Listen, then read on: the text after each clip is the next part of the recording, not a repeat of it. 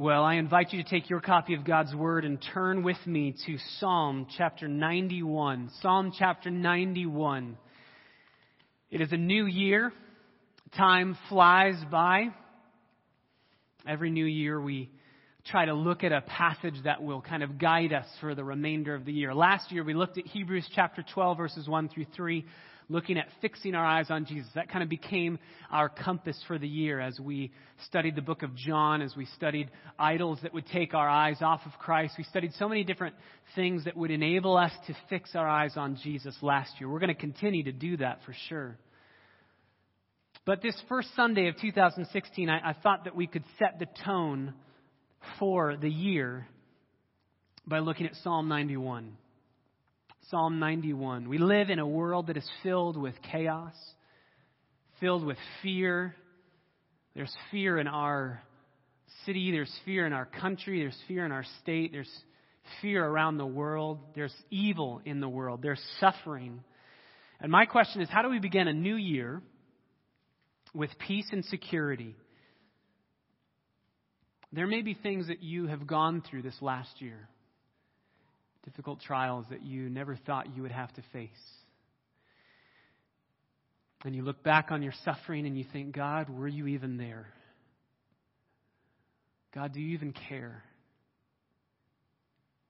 How are you supposed to live at peace when all around you is pure suffering and chaos? Maybe you are about to go through a trial. In 2016, for some of us, it might be the worst year that we've ever gone through. We are assured in God's Word that in this life we will have troubles. We will have tribulation. That's a promise.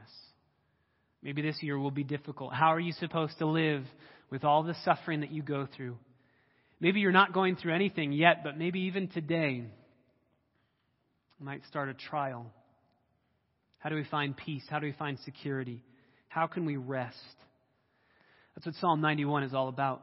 Charles Spurgeon said, "In the whole collection of the Psalms, there is not a more cheering psalm than Psalm 91. Its tone is elevated and sustained throughout. Faith is at its best, and the psalm speaks nobly." The reality is we have an option in this life. We have an option to have peace or to be anxious. That is our option. We can choose peace or we can choose anxiety. When I first started out in ministry, I was very young. I'm still very young, but I was very young. When I first started out in junior high ministry, I was 18. I remember talking with parents. I remember talking with older people. And I remember just wondering why they fretted so much. Why they were so anxious. Why can't you have peace? I remember having conversations where older people were just always afraid of something. Afraid of this, afraid of that. I just remember in my very green state of mind thinking, you're a Christian. Be at peace. Christians have peace.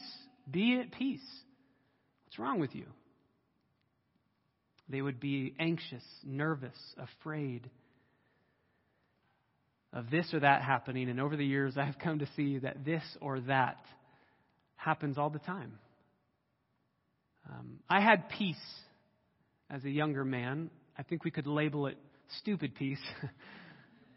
Maybe we could make it a little nicer, naive peace. And there are many people who have that kind of naive peace. They just think that all should be right in the world. They haven't gone through many troubles of their own, and so they think there aren't that many troubles in this world. There aren't that many things in this world that make me anxious. You shouldn't be anxious either. You shouldn't be afraid. There are many people that think if something goes wrong in the world, that means someone messed up. God messed up, you messed up, karma messed up, something's wrong. And maybe you can just sue somebody and it'll all be right. Move on. That kind of naive, stupid peace lends itself to bitterness because you end up thinking that life should be good. Normal life is good, peaceful life. And when things go badly, that means somebody's not holding up their end of the bargain. And you turn out to be a bitter person because you had naive peace. There's another kind of peace. It's a biblical peace. It's a smart peace. It's a wise peace. And that peace is found in Psalm 91. The reality is, as Shakespeare says it very well, each new morn, new widows howl, new orphans cry, new sorrows strike heaven upon the face. Each new morning, we could say each new hour, each new minute, the world is filled with suffering. How are we supposed to deal with it? That's the question, and I believe that's what Psalm 91 seeks to answer. Let's read it together. Psalm 91, verse 1. He who dwells in the shelter of the Most High will abide in the shadow of the Almighty. I will say to the Lord, my refuge and my fortress, my God in whom I trust. For it is He who delivers you from the snare of the trapper and from the deadly pestilence. He will cover you with His pinions, and under His wings you may seek refuge. His faithfulness is a shield and a bulwark. You will not be afraid of the terror by night, or of the arrow that flies by day, of the pestilence that stalks in darkness, or of the destruction that lays waste at noon. 1,000 may fall at your side, and 10,000 at your right hand, but it shall not approach you. You will only look on with your eyes and see the recompense of the wicked. For you have made the Lord my refuge, even the Most High your dwelling place.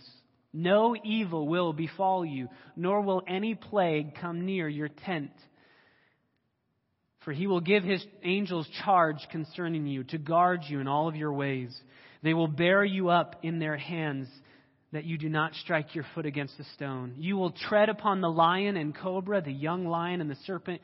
You will trample down. Because He has loved me, therefore I will deliver Him.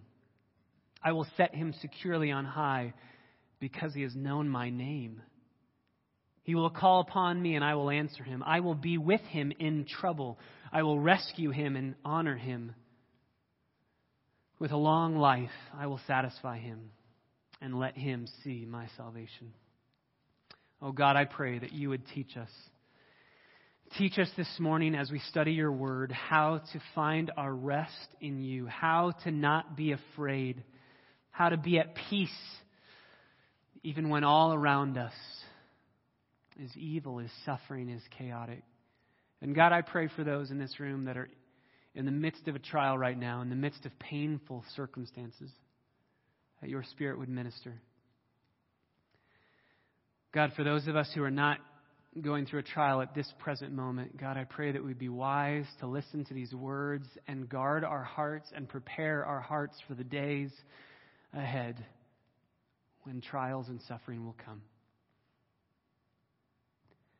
And God, I pray at the end of this service we would walk away at peace because of who you are and because of what you've done. We pray it in the matchless name of Jesus, our Savior. Amen. Psalm 91. It is an anonymous psalm. We don't know who wrote it. It's anonymous, just like 14 of the other 17 psalms that are in Book 4 of the Psalter. There are 5 books in the Psalter. Book 4 starts in Psalm 90, Moses' psalm. We don't know who the author is, but a lot of tradition would lend itself to Moses being the author, because traditionally, if a psalm is left anonymous, you would take the author of the previously named psalm. So the previously named psalm, the previously named author of the most recent psalm is Psalm 90, and that's Moses. So some say it was written by Moses. We don't know for sure, and I think we should leave it as we don't know for sure. There's a reason why I think it's helpful that we don't know who it was. We don't know what was going on. We don't know the background. Some try to give it a background. They say it was during a battle or during desert wilderness wanderings. It could be all of those things. But I love that there is no specific author and no specific setting, because we can apply it in whatever setting we are in. No matter where we are, we can apply it there. We can give this psalm as medicine to our souls in the midst of whatever trial we're going through, because there's no specific trial that's happening here. It's just suffering and trials, period. And since we don't know for sure, we'll leave it as anonymous. But we can split this psalm up into really 2 sections. The psalmist speaks in verses 1 through 13, and he's teaching. It's really a sermon. And he's preaching a sermon. And then at the end of the sermon, God picks up the pen, as it were, in verses 14 through 16, and he preaches a sermon. He speaks. So we'll split it up into those 2 sections. Verses 1 through 13, the psalmist teaches on the protection of the Lord. He's going to teach on the protection of the Lord. And then, point number 2, verses 14 through 16, the Lord is going to teach on His promises towards His people. So the psalmist is going to teach on the protection of the Lord, and the Lord is going to teach on His promises towards His people. All throughout this psalm, the psalmist is going to teach us based on his own experience about the character of God, and he's going to tell us how we should live based on the proven character of God in his own life. This is very helpful for us. We tend to give witness to what's bad in our lives. We tend to walk around and boast about what is hurtful that's happening, the evil that's going on. Charles Spurgeon says it this way: men are apt enough to proclaim their doubts and even to boast of them. Indeed, there is a party nowadays of the most audacious pretenders to culture and thought who glory in casting suspicion on everything. Hence, it becomes the duty of all true believers to speak out and testify with calm courage to their own well-grounded reliance upon their God. Let others say what they will, be it ours to say of the Lord, He is our refuge. That's what we should do. That's what we should do as the church. We should be the church for one another and say, God is our refuge. God is our refuge. Let's listen to the psalmist as he does that for us. Verse 1, he says, He who dwells in the shelter of the Most High will abide in the shadow of the Almighty. And he's going to say, I will say to the Lord, my refuge and my fortress, my God, in whom I trust. He who dwells, the word dwells there is very specific. It's not staying somewhere for a short time. It's remaining. We see the other word abide in verse 1. He who dwells and he who abides. Those are two similar words. It's not moving around from place to place. It's putting your roots down deep and staying. We know this is happening even today with the gas leak that's been going on. People are getting moved to hotels, and Lord willing, they'll go back to their houses once the gas leak has been fixed. But for now, they're taking residence in a new place. They're not dwelling in the hotels. They're taking residence in the hotels, and then they're going to go back to their dwelling place. We need to be clear here, because the psalmist is saying the only one who's going to be at peace in God is the one who dwells in His presence, not who dabbles in His presence. You must dwell in the presence of the Most High, in His shelter. Much of the difficulty and the danger that we face as Christians in our Christian life is caused by just dabbling in the presence of God, showing up and then leaving, showing up and then leaving. And the psalmist says we need to be intentional about dwelling in the shelter that He has provided to us. Again, I just plead with you, one of the best ways that you can dwell in the presence of God is being in His Word on a daily basis. So please, it's a new year. Start a Bible reading plan where you can dive into God's Word and dwell, abide in Him, and not just go in and out as you would please. If you dwell in the shelter of the Most High, in His protection, if you abide in Him, you will abide in His shadow.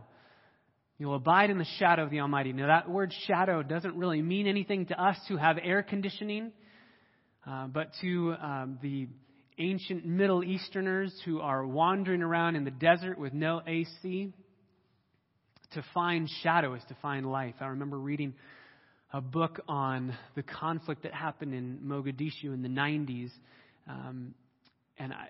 there was about 123 degrees.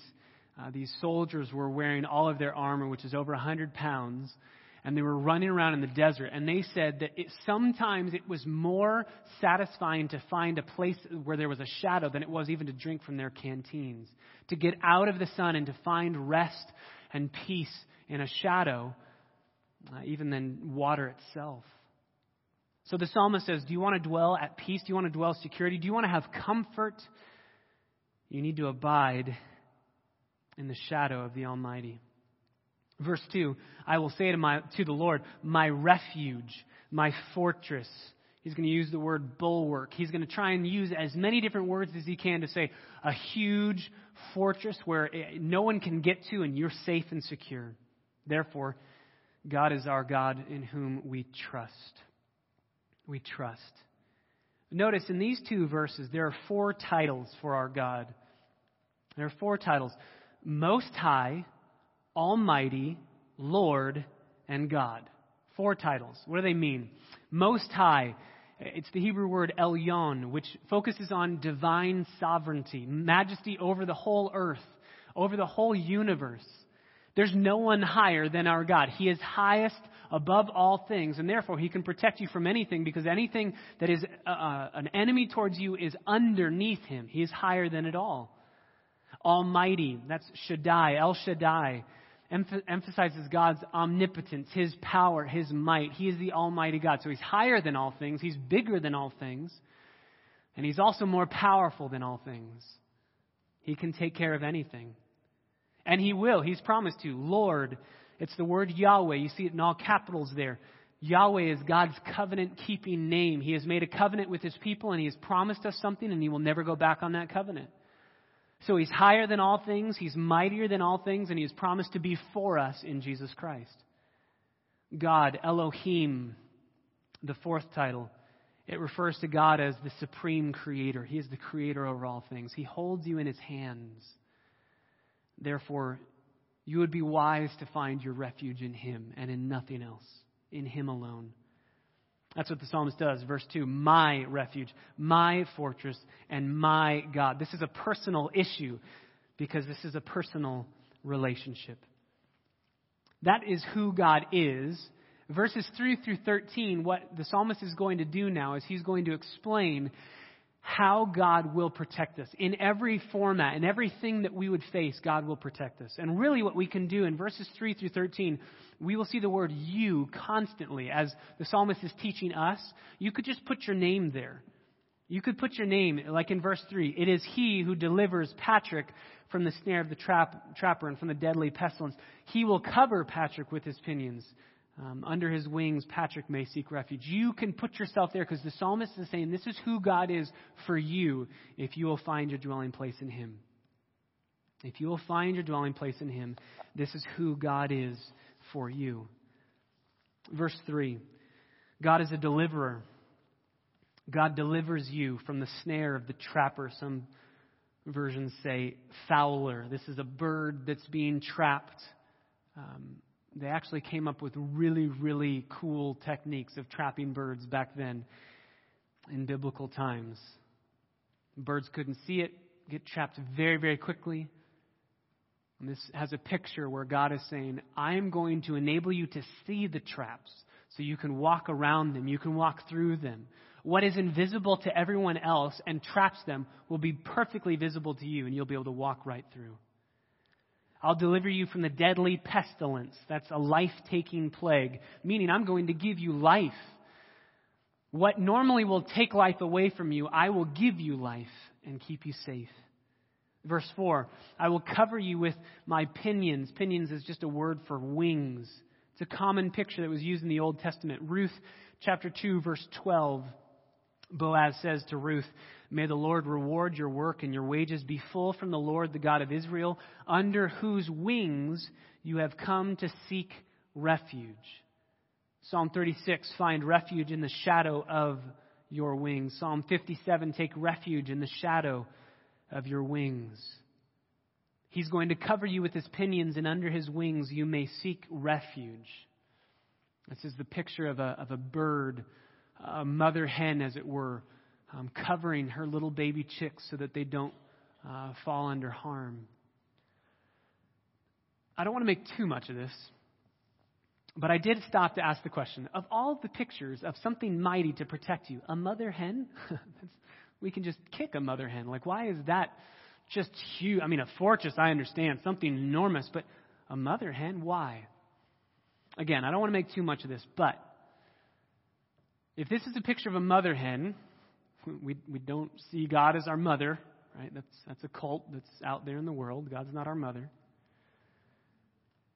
But I think that there is something to be said for the fact that human fathers, earthly fathers, have the distinct possibility of being remote quite often, right? We tend to be, as far as the emotional one, we tend to be less emotionally, intimately involved in our kids' lives. But not our Heavenly Father.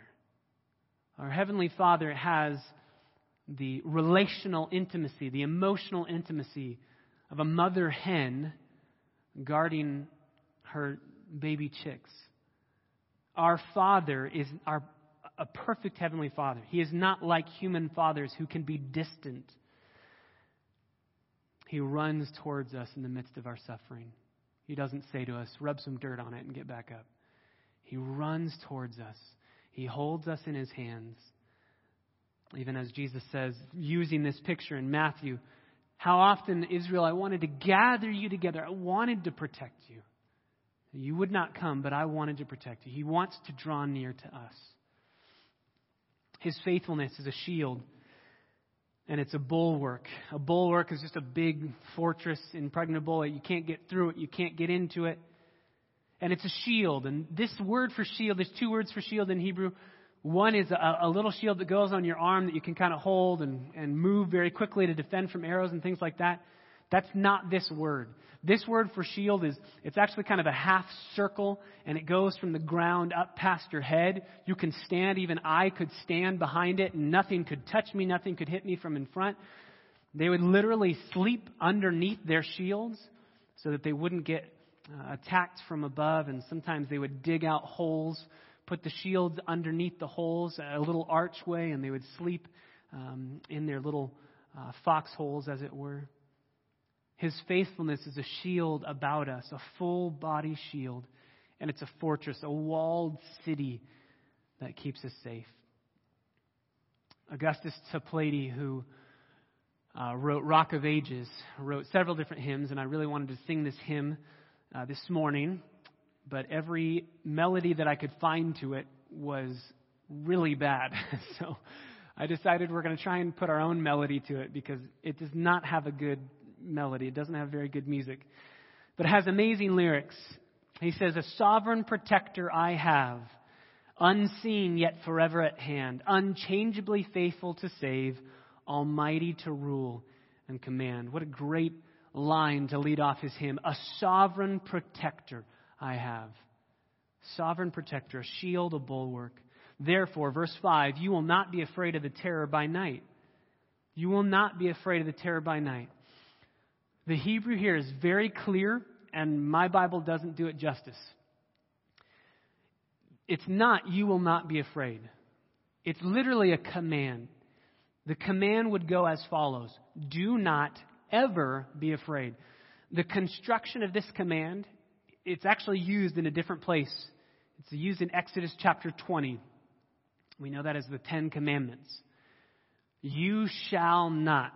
That's the same exact construction. You shall not be afraid. It's the strongest way to present a command. It's stronger than even when God speaks to Joshua and says, do not be afraid, do not worry, fear not. That's a command, but that's a weaker command compared to the construction here.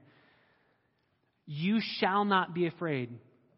If you truly trust in God for everything that He is and everything He's promised to be for you, then you'll never be afraid. If you are afraid, you need to trust God. That's the command here. Don't be afraid. And I love what the psalmist tells us. He gives us 4 things, 4 types of perils that we should not be afraid of. And in doing so, he kind of gives us a holistic picture of everything that we could face in this life. He says, don't be afraid of the terror by night. Don't be afraid of the arrow that flies by day. Don't be afraid of pestilence that stalks in darkness. And don't be afraid of the destruction that lays waste at noon. So terror by night, arrow that flies by day. That's man-made harm. Pestilence that stalks at night, in the darkness. Destruction that lays waste at noon. That's just sickness. That's natural disaster. So we've got man-made disaster. We've got natural disaster. And the way that this is constructed, when it says by night, by day, in darkness, and at noon, that's something in Hebrew called a merism. Merism, we know it better by example, by phrases that we use. Young and old, that's everybody, right? Ladies and gentlemen, that's everyone. We have different merisms, heaven and earth, different things like that, different sayings. That's what the psalmist is doing here. No matter what time of day it is, no matter where you are, or no matter what is chasing you down, you will be secure. And I love how he gives us 4 things to create a merism. He only needed to use 2 things, but he uses 4, and I think it's a little bit of a parallel to the 4 titles of who God is. 4 titles of God's protection and who He is and His character. 4 dangers that could befall us, but we will not be afraid. Verses 7 and 8, beautiful, beautiful picture. 1,000 may fall at your side, and 10,000 at your right hand, but it shall not approach you. This is the picture of everything bad happening around you, and you're just standing there as a bystander watching. Just picture a hurricane. And you're standing in the middle of a hurricane, and the wind's blowing, and the rain's coming, and houses are being torn down, and you're standing there, and your hair isn't even moving in the wind. And pieces of houses are flying by, trees that are being split up and splintered all over the place are just going past you, and you're just standing there looking. Nothing's harming you. I love even as it says 1,000 can fall at your side. 10,000 can fall at your right hand. So let's put 10,000 more on the left hand. We got 20,000 people falling around you in some form of destruction. And I love even that. The psalmist leaves it general because he says, it shall not approach you. Whatever it is, people are dying around you, but it's not going to take you. It's not going to take you. And to put this in our very real context, you can show up at a party where everyone has the norovirus, but you won't get it. You'll be protected. You will not be afraid. You will only look on, verse 8. You can just look. You're going to see the recompense of the wicked. Those who do not trust in God will be destroyed, but you won't. You have made the Lord my refuge, even the Most High, your dwelling place. This is a tricky construction in verse 9, but what the psalmist is saying is that his teaching is working. When he first started, he said, the Lord is my refuge and my fortress, and He should be yours too. Verse 9, he's saying, you have made the Lord, go to the back half of it, your dwelling place. You've made the Lord your dwelling place. The Lord, who is my refuge and the Most High, you've made Him your dwelling place. The teaching is working. You're applying it. And since you are applying it and you are making Him your dwelling place, no evil will befall you. Verse 10. Nor will any plague come near your tent. No evil will befall you because you're standing enshrouded in the holiness of God. You're protected by God. No plague will even come near your tent or your dwelling place. Your dwelling place is dwelling in God. Therefore, nothing will come near you. You'll find your comfort, your peace, your security in Him alone. This begs the question, what do you find your peace in? What do you find your comfort in? What do you tend to turn to in the midst of suffering, in the midst of pain, to bring peace? The reality is pretty much everything in our lives is made either to bring us comfort or to kill somebody next to us and take the comfort from them. Pretty much every designed invention in the world is made for those reasons. To give us comfort and security, or to take comfort and security from somebody else. Kill them and take it for ourselves.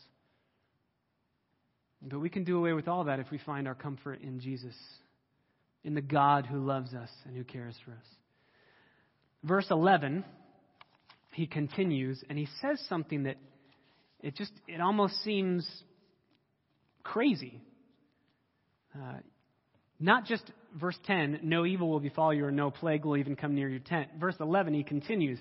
He's going to give His angels charge concerning you, this idea of guardian angels, to guard you in all of your ways. They will bear you up in their hands, that you don't strike your foot against a stone. Now, those verses obviously will be ringing in your ears. Those are the verses that Satan used when he was talking with Jesus and tempting Him. He quoted those verses in Matthew 4. We're going to come back to this issue, but the reality is we know these verses are not go find trouble. Don't go seeking out trouble. Trust God in the midst of trouble that comes upon you. There's a big difference between testing God and trusting God. Big, big difference. A lot of people in evangelicalism blur that line. I'm going to trust God by walking blindfolded across the 101 freeway. That's not trusting God. That's testing Him and being stupid. There's a difference. But these verses that Satan used, Satan was trying to get Jesus to test God, to throw Himself into danger, as it were. Jesus responds with Deuteronomy 6:16, you shall not put the Lord your God to the test. He says, this verse is only about just natural danger that's befallen you, not running yourself into danger. But they are an amazing promise. You will be guarded. You will be protected. Verse 13, you will tread upon the lion and the cobra, the young lion and the serpent you will trample down. Now, these aren't literal animals. Again, don't go find a snake and try and step on it. There are so many other places in the Psalms where animals are used figuratively. Psalm 22, dogs, people are referred to as dogs. Bulls are used as well. There's a bunch of different animals that are used as figurative imagery. That's what's being used here. Two very dangerous animals, a lion and a cobra, even a young lion that's going to be faster than an older lion, and a serpent. They're not going to be a danger to you. This is the psalmist just picking out the biggest natural threat, the biggest animal threat, and saying they're not going to be a threat to you. The tone of all of these verses is just very simply saying, nothing will be a danger to you. You won't fear anything. You will rest securely in God. Now, I read these verses before we get to verses 14 through 16, when God's going to take up the pen, as it were, and write. Obviously, he was writing all along because it's the Holy Spirit writing through the psalmist, but you know what I mean. Before we get to verses 14 through 16, we have to stop.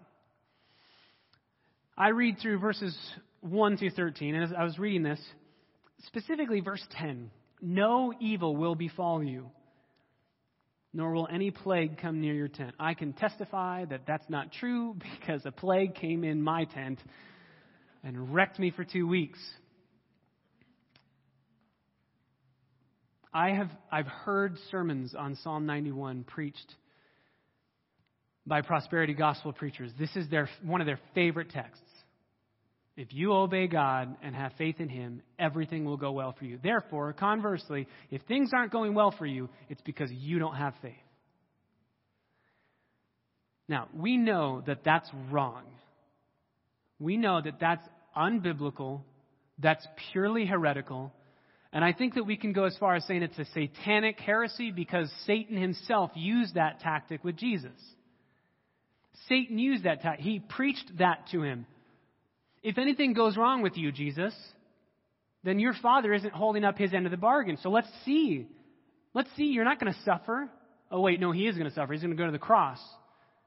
Maybe Satan's words are ringing in Jesus' ears in the Garden of Gethsemane. Why isn't my Father protecting me now? Why isn't He surrounding me now? No evil's going to befall you. I'm about to be whipped and beaten and hung on a cross. So we know that's not what this is saying.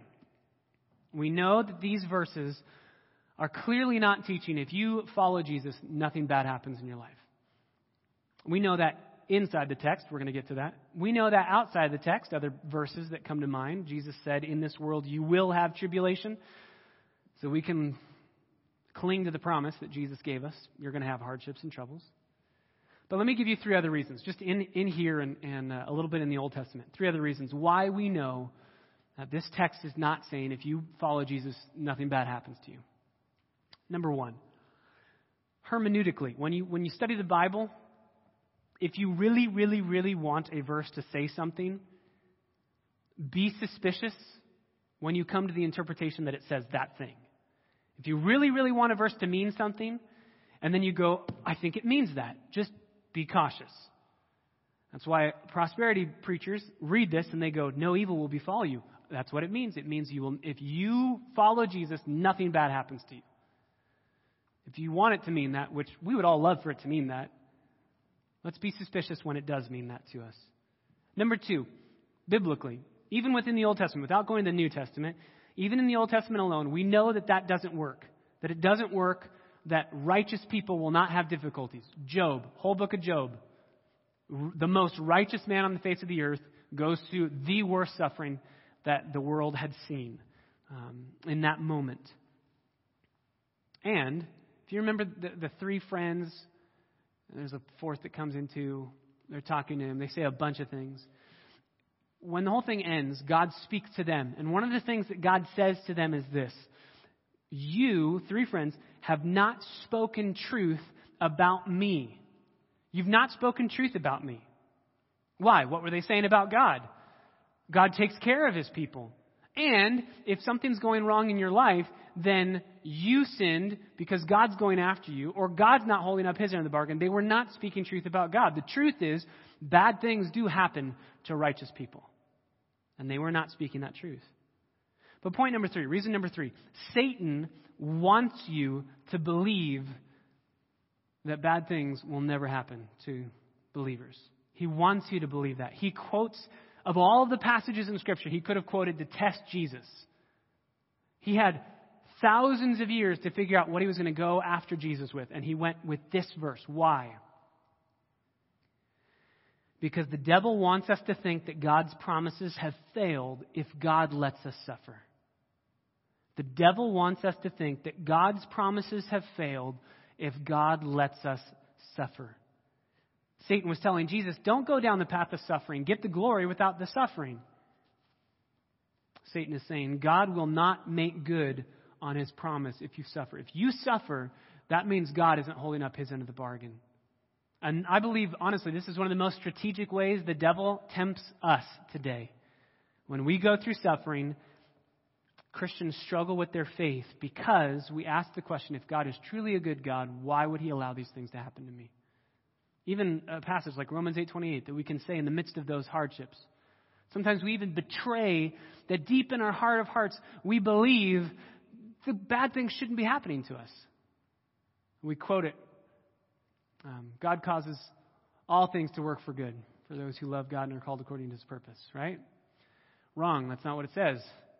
God causes all things to work together for good. Together with what? With the bad. God doesn't just cause everything to work for good. Everything's going to be good. No, there's bad that's going to happen. But he causes in the midst of the bad, together with the bad, with the good, he's going to cause it to work for his greatest glory. So the question is, what is Psalm 91 saying? If it seems to be saying that as believers we're never going to have hardships, but it's not saying that, what is it saying? Turn to Luke chapter 21. I believe that this is the New Testament equivalent of Psalm 91. Luke 21, verses 16 through 19. This is what Jesus says. You will be betrayed even by parents. This is Luke 21:16. Even by parents and brothers and relatives and friends. And they're going to put some of you to death. And you will be hated by all because of my name. Well, that's bad, right? You're going to be hated by all. Everyone in your family is going to leave you. You're going to be betrayed by everyone. And some of you are going to be killed.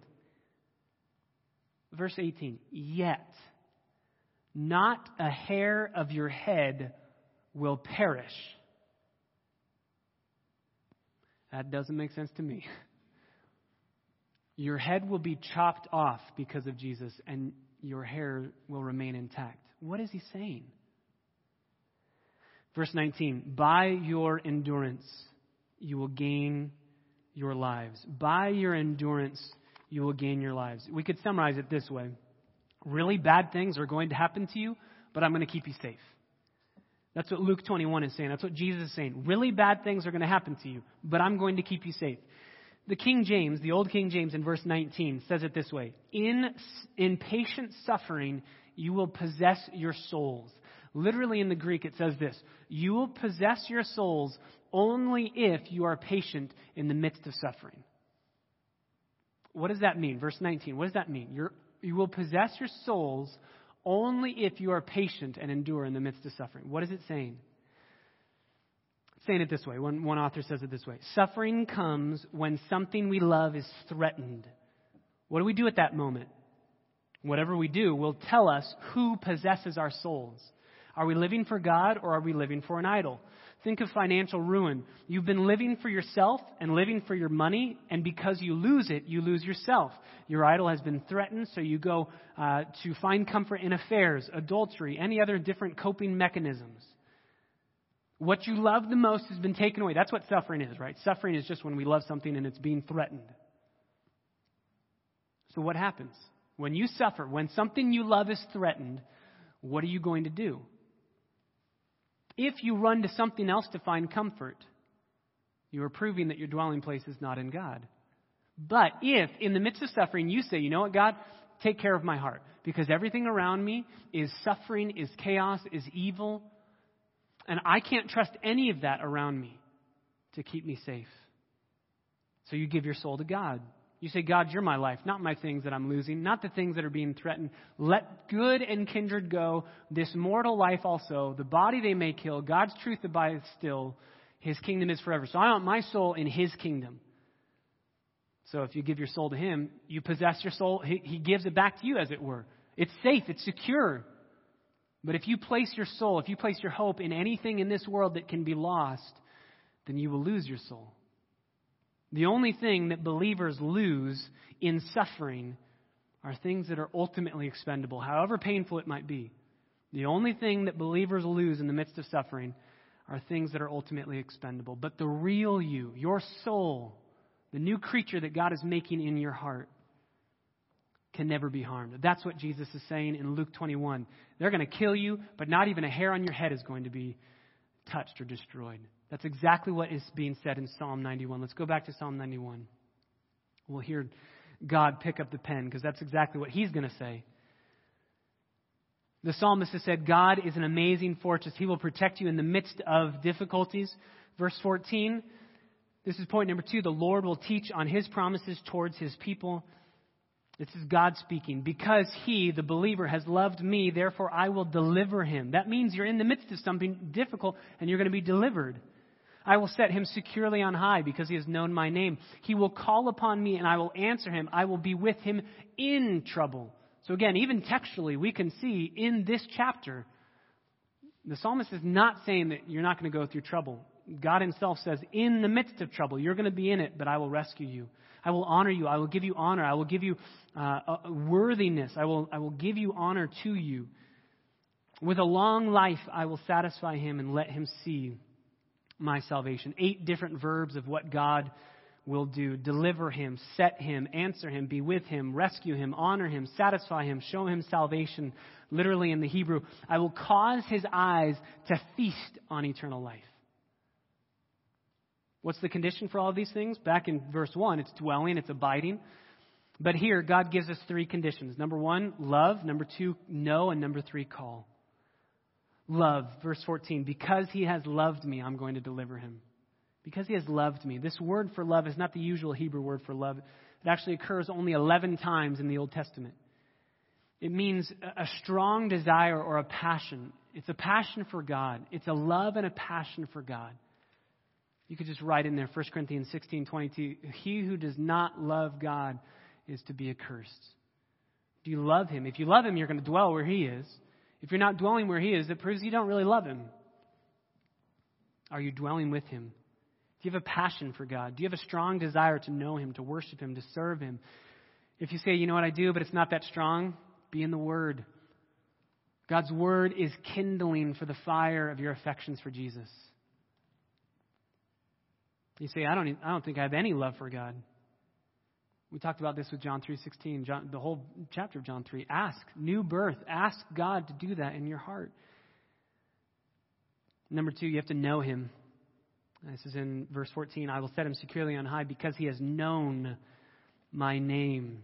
Intimate knowledge. That word is sometimes used even for a sexual relationship, right? Adam knew Eve, and they bore sons. It's a very intimate relationship. You don't just know him for who he is and what he's done, but you walk away. You have an intimate relationship with him. And finally, you call on him. Verse 15, he will call upon me and I will answer him. I will be with him in trouble. I will rescue him. I will honor him. I will give honor to him because he called on me. This is prayer. This is why I'm so glad Student Ministries is teaching through praying the Scriptures. If you ever want to convict somebody, just talk about evangelism and prayer. Those 2 things we could always be doing more of. But let's commit to praying more this new year because the Bible says, this chapter says, love, know, and call upon God, and you'll find comfort and peace and security. You'll find it. As one author says, we must learn the art of strategic retreat into the Lord, finding refuge in Him alone. No matter what comes, even if difficulty comes, even if trials come, as Job says in Job 13:15, though He slay me, yet I will trust in Him. I will trust God's protection. I will trust God's power. I will trust God's peace. I will trust Him. Now, as we think about the Lord's table, we have to go back just one place to this idea of the bird covering us with his wings. Exodus 19, verse 4, says that this bird isn't a mother hen. Exodus 19, verse 4, when God says, I delivered you out of Egypt, He says, I brought you out on the wings of eagles. I protected you with eagle's wings. I bore you up. I satisfied your soul. And I made it so that you were safe and secure. When Jesus said in Matthew, when He talks, O Jerusalem, Jerusalem, you who killed the prophets, if only you had come to me, how I wanted to gather you under my wings. You wouldn't come, but I wanted to gather you. What is the mother hen or the eagle doing as it's putting its wings over the babies? It's protecting from judgment, from destruction, from something bad that's coming. There's an old example. I honestly don't know if I believe it totally. There's an old example of a fireman who was walking through a forest that had been totally decimated by a fire, and he sees the outline of a bird with its wings outstretched in ash, just covered in ash. And as he goes up to the bird, he tries to kind of pick it up and move it, and as he taps it, the bird's dead, but as he cracks open the ash that's hardened over this bird, baby chicks come out.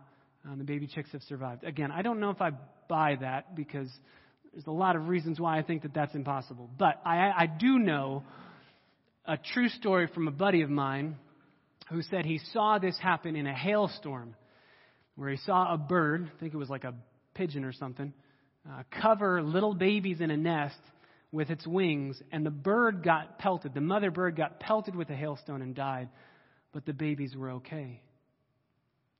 The reality is, mother birds save their young by disaster falling on them and not their young. So when Jesus says, come to me, I want to protect you, He's saying the disaster that is coming will fall on me and not on you if you come to me. What's the disaster that He's going to give, that He's going to take away? It's the disaster of God's wrath. God's wrath is coming, and Jesus says, I will stretch out my wings and I will take the wrath for you. The deliverance that we needed, that Psalm 91 is even talking about, is our greatest need to be delivered by God from God Himself. Our sin deserves the wrath of God on us for all of eternity. And Jesus says, if you would come to me, I'll protect you. I will bear that disaster. I will bear that judgment and that destruction. And so Psalm 91 says, if Jesus was that patient under that kind of suffering, intense, eternal, infinite suffering, then we can be patient under the suffering that we go through that won't utterly destroy us, but it will make us more like Jesus. So as we contemplate partaking of communion together, that's what we're remembering. Whatever goes wrong in this life, we can rest securely in the fact that God has already secured our soul for all of eternity in heaven. We're safe because He has covered us. He has borne the wrath. And now all we have left to do is live in fearless joy and wonder because God loves us and sent His Son for us. Father, we thank You for this psalm, and we thank You for Jesus, who is the eagle's wings that bears us up, that protects us from disaster, that ultimately saved us from the wrath of God so that we can be in a right relationship, an intimate relationship with God now. God, we want to enjoy this time of communion, enjoy this time of remembering what Jesus did for us. And so, God, I pray as we meditate, even now as we prepare our hearts to partake of these elements, may we remember the security that we have in Jesus. Not because life's going to go perfectly for us. We know it's going to be hard. But we have security because of what Jesus did on a cross 2,000 years ago and dying and then rising again to newness of life so that we could have confidence that He loves us because He gave Himself up for us. May we rest in that even now.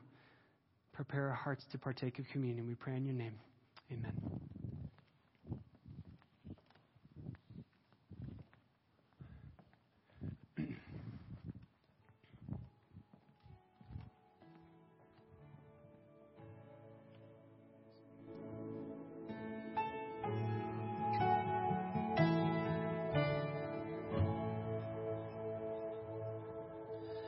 You who dwell in the shelter of the Lord, who abide in his shadow fly, say to the Lord,